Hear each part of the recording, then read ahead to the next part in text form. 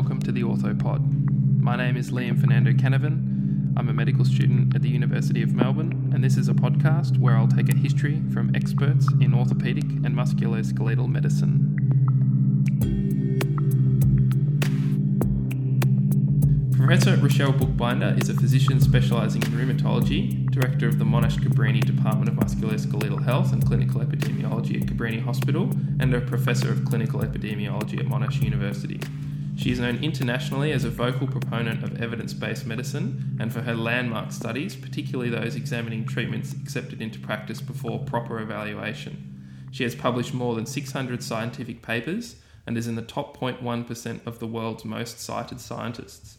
She was appointed an Officer of the Order of Australia for services to epidemiology and rheumatology in 2020 and admitted as a Fellow to the Australian Academy of Health and Medical Sciences in 2015. Welcome to the Orthopod, Professor Buchbinder. Thanks, Liam. So you've recently published the book Hippocrasy, How Doctors Are Betraying Their Oath with Professor Ian Harris, which is available on Apple Books, Amazon Kindle Store and all good bookstores. The first sentence of the book is, while many medical students take the Hippocratic Oath or a similar pledge before graduating, reciting lines like first, do no harm, we've ended up with a healthcare system that's one of the greatest threats to human health. Now, I'm a medical student and I've a few years to go until I take a Hippocratic Oath, but am I really getting into a system where I won't actually improve people's health? I think you have to go in with your eyes open and ensure that you don't get sucked into the problems of medicine, particularly making sure that your practice is science-based, that you're not influenced by other people who tell you things and you blindly believe them. I think you also have to ensure that you've got skills in being empathetic and compassionate when you deal with patients, and be open to them asking you questions about, what's the evidence that this works and what are the risks and would I be better off doing something else and what if I do nothing? So I think if you go into medicine with the pure motivation to help patients and improve health, then I think you'll make a great doctor. But there are lots of perils that can trip you up and so I think you have to be aware of those. You have to be aware that medicine is a business. And so some people get sucked into, the business aspects and seem to forget about the Hippocratic Oath. So the pledges in the Hippocratic Oath are really still pertinent today, and I think that it's important to reflect on that from time to time. Yeah, well, one of the examples of doctors harming patients that you wrote about in the book is deep sleep therapy, which was at Chelmsford Private Hospital in Sydney. Where over a period of 1963 to 1979, patients were shackled to a bed naked and placed in a coma for 2 weeks to treat things like depression, alcoholism, and a variety of other conditions. Despite many of these people dying, you explained in the book how doctors don't actually intend to harm people. So how can it be that doctors advocate for and deliver harmful treatments like deep sleep therapy when they aren't necessarily meaning to harm people? So I think as a whole, that doctors tend to very much overestimate the benefits of our treatments and very much underestimate the potential harms. The Chelmsford Hospital example really shows what can go wrong when there is too much trust in doctors and doctors are ignorant of science and science-based medicine. So these group of doctors just believed that the treatment worked, even though it was based on shell shock therapy, and that had already been shown not to be effective for soldiers who had become shell shocked, and they were only put to sleep for a couple of hours, and it didn't help them. These doctors didn't do any scientific studies to prove that what they did worked, and they tended to just believe their anecdotal experience. If you add into the fact that they get paid to do these treatments, it was a private hospital that was owned by the main proponent of the treatment, then I think all those things converged together and harm happened. Even though it was, in retrospect, it was obviously a really terrible that happened. Yeah, it's it's early in the book, that part of that story, and it's very hard to understand as a medical student in 2021 that could happen. But there's many examples in medicine nowadays probably where people are doing things and then in the future we'll look back and think, what were they thinking? Exactly. We know that to be true. Well, we know that people are doing things that have been proven to have no benefit, but will only harm people, and we give quite a few examples in the book about that. Yeah, well, I mean, doctors are quick to criticise, say, complementary or alternative medical practitioners for their treatments lacking scientific evidence, but many doctors, they don't even know how to interpret the evidence which informs their own clinical practice, or worse, they reject evidence that they don't even believe. Why do you think it is that doctors see medicine through rose-coloured glasses? I'm glad you asked me that question. There are several reasons, and I'm sure there are more reasons, and we wrote about, I think we had about a half a dozen in the book. The main reason, I think, is ignorance of science. So they just don't understand how evidence works. They tend to believe what they see. They forget about things like many conditions that we treat in medicine will get better anyway, and our treatments won't change that. And so if someone gets better, they wrongly attribute it to their treatment rather than maybe they got better in spite of the treatment, or the treatment was totally irrelevant. I think that they want to believe that they're helping people, and so that they practice something called cognitive dissonance, where they believe something even if the evidence is irrefutable and overwhelming, and they tend to look for evidence that matches their beliefs. And so when I sometimes talk about the evidence in the trials, they'll point me to another study that found the opposite. But usually that study will be a poorer design. It will be patients weren't blinded. They weren't really randomised. So there are biases that can creep in, and if you don't understand those biases, you can believe anything, really. I think that they also suffer with something we call miracle thinking, where they want to believe that what they're doing is good and right, and they're hoping that maybe this time it will be a miracle. I think something that's really important, and I'm really depressed about it, is they're very easily misled. So they're misled by media. This is a miracle new drug. They're misled by drug companies, by industry. They're misled by advertisements, by what their peers are doing. And I think that really what they need to do is think about, well, what is the evidence, rather than just blindly follow like sheep. I think also, we all do medicine because we want to help people. I think that was my motivation, and I'm sure it's your motivation. And we want to feel valued, and we want to feel like we are helping people. So I think some of that is also why I think sometimes people want to give you treatment even though they might even know that it doesn't work, because they don't want to let you down. They want to do something rather than just say it'll get better, you don't need to do anything. And I think a lot of doctors, we're busy, they don't stop to think, so they do things like they've always done before without questioning it. It's also, we've talked about doctors, but patients as well might come expecting things. I know one of my friends, he's just started working as a physiotherapist, and we were having a chat just yesterday, in fact, because he's had his first difficult patient. He was looking forward to it, and he's encountered someone who was convinced that they needed an MRI because they had pain, and the MRI will prove that the pain is there. Is it an issue as well if patients see things as well where something has to be done and it's difficult to convince? Like, how do you convince a person that their pain will go away by doing nothing?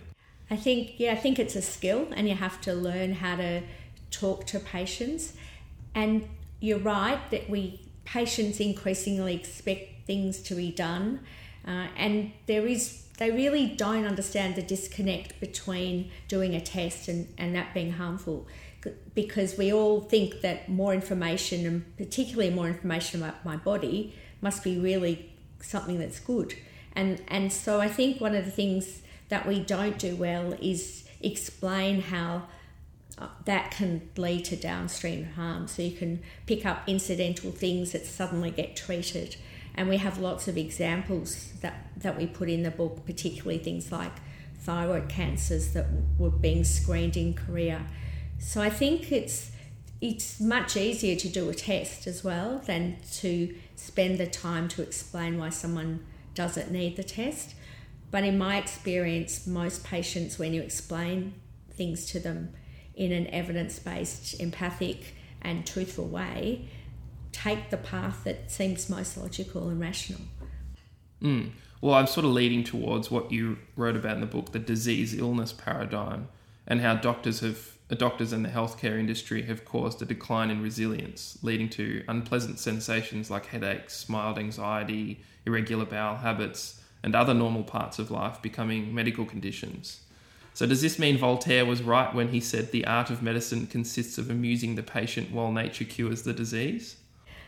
For a lot of conditions, that is totally correct. So there are, particularly in my field of musculoskeletal medicine, many things that we see, like back pain, shoulder pain, knee pain, most of those, elbow pain, tennis elbow, those things are self-limiting. They get better over time, whatever you do, and they often get better really quickly. So if you treat someone really, really in the acute phase, it will look like the treatment's worked. And I think, I'm not talking about things like rheumatoid arthritis that does need treatments. I should make clear that there's lots of good things in medicine and lots of great breakthroughs, but it's this need to treat everything that's unpleasant in your life must be medicalised and treated.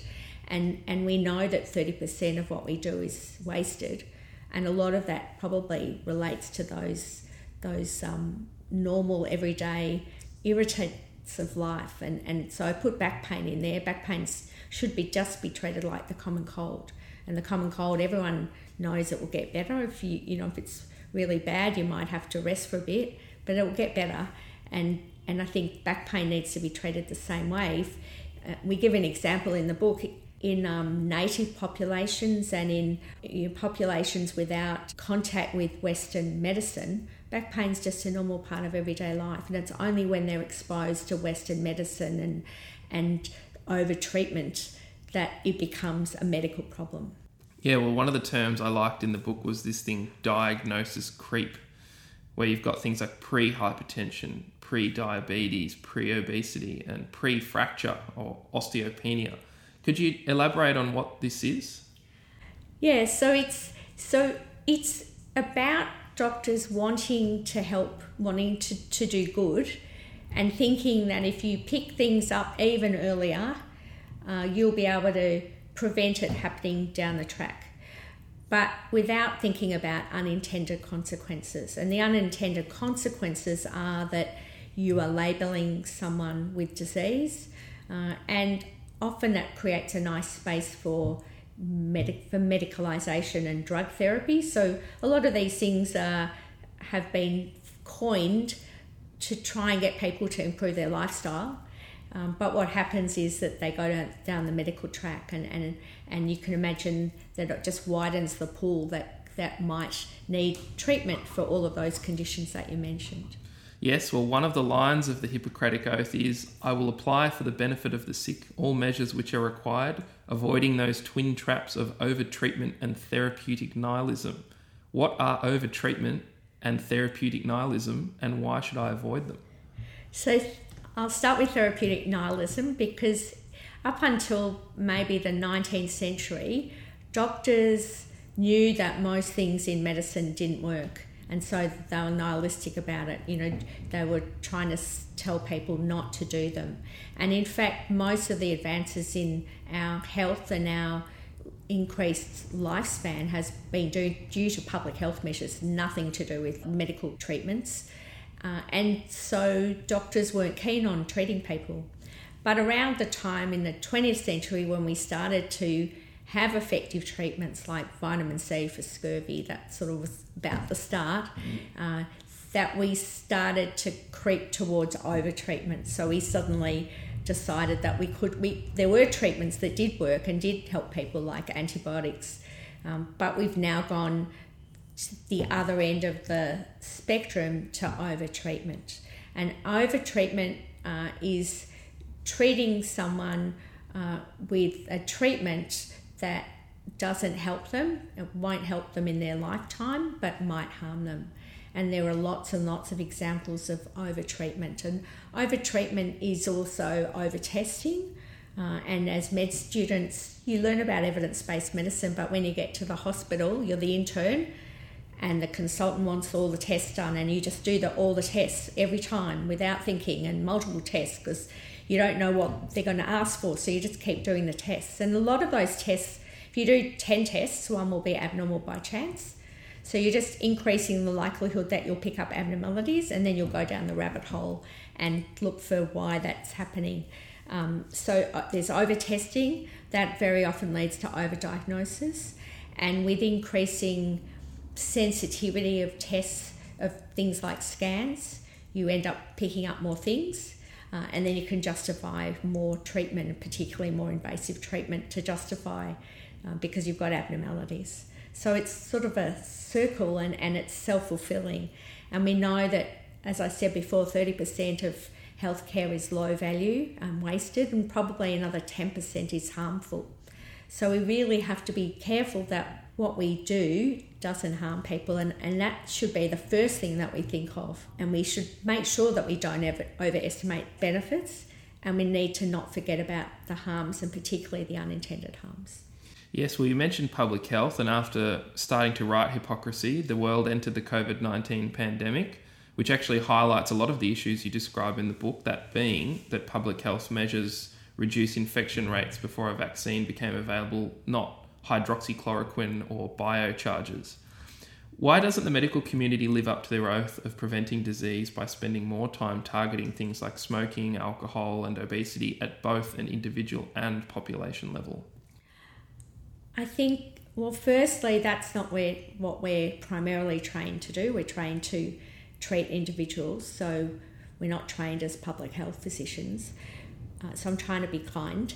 I think that it's really hard because we get paid fee for service, and so everything in healthcare is geared towards treating people. It's not geared towards prevention. And, you know, there were doctors who have reduced smoking. They're the ones that have really been lobbying for mass media campaigns, the plain language packaging. So there have been, you know, small groups of doctors that have pushed that. I think that we should be doing much more. We really need to be thinking about prevention, and as we write in the book, we need to increase awareness that healthcare is also bad for the environment, and that will become a huge issue. And I hope medical students will start to really look at the environmental cost of healthcare, and increasing.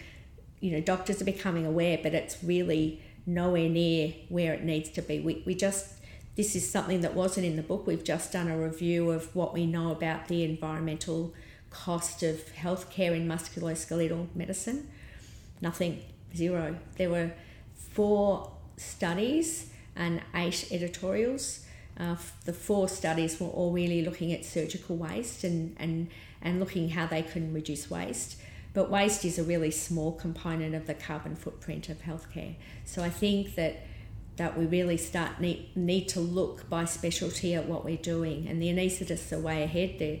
They're already knowing about nitrous oxide and anaesthetic gases. But there's much more that we urgently need to do. How do you teach people, particularly medical students, to start thinking broader without forcing them to go and do a Master of Public Health? How do we change the narrative around doctors thinking bigger picture? I think it's really hard because you need basic science knowledge, which you get in medical school, and medical students are starved for knowledge. But what we really need to teach them is to be a bit sceptical, to have an inquiring mind, to understand how to find the answer to a problem like, what's the evidence that this treatment works? What's the evidence that this is the cause of that? So they need those science skills, and I think they need to have that renewed and retaught. And when I was in Canada, when I did my Masters of Clinical Epidemiology, all specialist trainees had to do Introduction to Clinical Epidemiology, which is like the first bit of a Masters of Public Health that teaches you critical appraisal about how to read an article on treatment or causation. And I think that's something that we should be insisting on in our young doctors, and they should keep doing it. They should be continuing education around how to do that. And we do it a little bit with Journal Club, but it needs to be science-based Journal Club. So that's one thing. There's lots of other things. There's empathy, treating your patient with empathy and compassion, giving them the permission to ask you questions. And I think that I was thinking that I need to have a sign up in my office with the 5 Choosing Wisely questions to give people permission to ask me those questions. Do I really need to do this treatment? What would happen if I didn't do it? Are there better alternatives? What are the risks? So I think that you need to improve your own knowledge, your own science-based understanding of medicine. I think everyone should invest in research, because research is really how you really get to understand it, and you realise how much you don't know when you do research. I think all med students should do a Cochrane review, and I have quite a few medical students. I shouldn't say this because then I'll get a barrage of phone calls, which is what happens every time I say this. But it's a really great way of learning about evidence and about things that you think that people tell you that's what you do, and then you go and find out that the evidence is nothing. So my first experience was looking at Plaquenil for lupus when I was doing my masters, and I went and found, what the evidence for Plaquenil was? It was a professor of lupus in his book, case series of a few patients. And based on that, everybody was treated with Plaquenil. And it wasn't until not that long ago that they were able to do a trial, and they did a trial where half the patients were continued on Plaquenil and half were withdrawn. And it was actually proven that it did work. It did stop. It did prevent flare-ups for lupus. But the evidence at the beginning, 20 years ago, was based on nothing. And the more that you go and find out what the evidence is for what you're learning, you'll find that it's, it's been founded on a house of sticks, like the 3 pigs that I read to my grandson. And then finally, I think you've got to reduce the environmental impact, as I said before. Yeah, you've mentioned the environmental impact of medicine. What was the name of that doctor at the Western that is doing a bit of work in that area? His name's Dr. Forbes McGain, and he's one of my personal heroes. He's a world leader in trying to reduce the environmental impact of healthcare. He's an anaesthetist and ICU trained physician. I'll have to try and get him on the podcast. I hope you'll be able to help me out with that. Absolutely. I'm sure he'd love to talk to you. Fantastic. We'll finish with something that we've talked about it off the podcast, vertebroplasty or vertebroplasty, depending on how you look at it. So following the emergence of the COVID vaccines, I think people nowadays non-medical people will be well aware of how new medicines have to go through trials for approval, but surgical procedures don't go through trials. So what is vertebroplasty, and what is the vertebroplasty affair? So can I just firstly say that medicines didn't have to go through trials forever. That decision only happened in the 1950s and 60s as a result of thalidomide. So thalidomide was marketed to pregnant women worldwide on the basis of no evidence to reduce nausea. And as I hope you know, it harmed countless women and their unborn children and their born children. And that's when the TGA started and the FDA in the US. So it's not that long ago. So you need to know that it wasn't 200 years ago. It was in your lifetime, or my lifetime. No, not even. It was actually thalidomide. My mother was offered thalidomide, so it is just before my lifetime. And things are slowly changing, but you're right. In this country, to get a drug onto a subsidised program, it has to have evidence of benefits and safety and cost effectiveness. The same rule, until recently, hasn't applied to new procedures and new surgeries. So in surgery, traditionally, someone comes up with a new operation or a better way of doing something, and then suddenly everyone's doing it that way. And that's how it was always done. Increasingly, we don't think that's the right approach, and new treatments we think should all have evidence of effectiveness, but lots of treatments in the past have not been done that way. So vertebroplasty is a treatment of basically getting bone cement, so the same cement that surgeons use for other procedures, and injecting it into a fracture in your back, into the spine, and filling up the supposed fracture with cement. Therefore, you fix the fracture and the pain magically disappears, and off you go.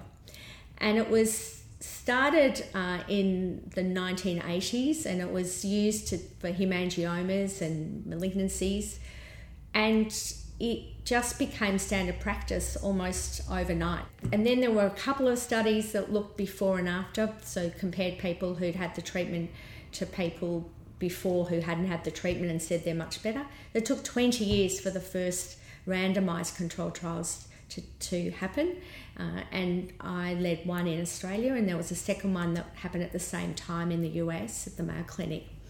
And prior to that, we actually, both of us, because I know Dave Chalmers, who led the other study, we thought it probably worked. We were sucked in like everybody else. So I was doing the trial because I was worried about the safety, and I'd seen lots of adverse events. I'd seen different things. I'd seen infection. I'd seen people not get better. And so I wanted to be the first to prove that it worked, and just check that it didn't increase fractures, because you can imagine if you stick a block of cement in someone's spine, you change the mechanics, and maybe it'll increase the risk of fractures above and below. So that's what I was interested in. So to our surprise, both trials were totally negative. There was absolutely no difference in terms of effect. And we published our papers simultaneously in the New England Journal, and many people applauded us because we'd finally studied the treatment properly and found it didn't work. But lots of people were already vested in it. So the device companies who were making the cement, and there were advances, so then you could stick a balloon in the spine and then stick the cement in, so blow the fracture up and then stick the cement in, called kyphoplasty. So you put a balloon with cement, and that fixes a broken back. You go in like you do with vertebroplasty, but before you put cement in, you put a balloon into the fracture, you blow up the balloon, and then you fill the balloon with the cement. That's now a common procedure. Right, okay. And it's supposed to... So one of the things with vertebroplasty is that if you've got any breach of the bone wall, the cement leaks out, and you can get paralysis if it leaks into the canal where the spinal cord is. It can also leak into the blood vessels, so you can get pulmonary emboli. So the cement goes up and goes into the lungs. It can also perforate the heart, and there's several case reports now of the cement going into your heart and then going through a hole, making a hole in the heart, needing urgent surgery. So there are lots of, you can imagine, you think, and in fact when we were doing the trial, it wasn't yet established practice in Australia, and it was hard to convince people to go in the trial because they were too scared. Whereas in America, everyone just wanted the procedure, they knew it worked and they wanted it. So there've been 3 subsequent trials that compared the procedure to a placebo or pretend procedure. They all show the same thing, all show it didn't work. But it's still being done. It was removed from the MBS in Australia as a result of our trials, and then it was... and that means that it can't be done in a public hospital, is that... No, it just means that the patient has to pay for it. It's not funded. And that was the case until recently. It's now been put back supposedly for people with very acute fractures, less than 3 weeks, and it's only meant to be around the lower part of the chest, so the thoracolumbar junction. But basically you can get it again. And the important thing to remember with vertebral fractures is they get better quickly, whatever you do. So it's like other types of acute pain. Often the pain gets better. And in fact, we had patients that we were going to go into the trial, but their pain got better, so they didn't go in the trial. And the pain gets just as better with the placebo treatment. So it doesn't work. And so if you get them earlier, people will think it works, but in fact it's still the natural history. And so the procedure doesn't do anyone any benefit, but it can cause lots of harms, as I've outlined. It also can cause infection. I've seen people injecting the wrong level, so they get a cement into a normal vertebrae. There's been people overseas who do preventive vertebroplasty so that you won't get a fracture in the future. Because we couldn't get enough patients, we couldn't look at the risks. But over the 2 years of our study, there was a trend across every way we looked at it that it might increase the risk of future fractures, but that's unproven. But I think that the evidence speaks for itself, really, that the harms outweigh any possible benefit. And what was the backlash towards you as a result of proving that this procedure's a bit shoddy? Well, the backlash, it actually started before I'd even published the study, so I was already being yelled at meetings. The one that sticks in my mind was I gave a talk about the trial to a group of radiologists who were learning how to do the procedure on a Saturday morning. I'd been invited. Some of them in the room were actually part of the trial, and they'd invited a complementary medicine professor who'd had the procedure, and he was seemed like to me he was planted at the front of the room, and he heckled me through my talk. He stood up and yelled, and how can you let this woman do this? And no one stood up for me. It was before we were only doing the trial. We didn't even know what the results were at that time. But as soon as the results were published, I had plenty of negative feedback. I had lots of positive feedback, but I had negative feedback. I had people ringing me every day, people trying to get me investigated at the university. They rang up NH and MRC, who had funded the trial. They tried to stop an editorial that we'd been invited to write. They actually hounded the editor of the MJA at the time and tried to get him not to publish it. And he actually later wrote about it in another editorial. And it didn't stop there. Obviously NHMRC and the university knew that I didn't have a case to answer, and in fact the university have been helpful over the years in helping me when I get abusive emails. I used to get abusive emails from just people I didn't know overseas, and we'd write letters back and say that, leave me alone. And there was a doctor in Sydney that had to be sent a letter from the university and the hospital that we would put out a restraining order if he didn't leave me alone. We did write in the book about the lack of respect for scientists and the science, and I've always tried to just go back to the science. What does the science show? Not take it personally, just explain the science. But there's more and more people that have been had similar experiences to me. I'm not alone, and we've recently talked about it in a podcast that's going to be in the BMJ soon. But it happens to a lot of people. There's one more thing I wanted to touch on, which is Wikipedia. I myself have edited a Wikipedia page.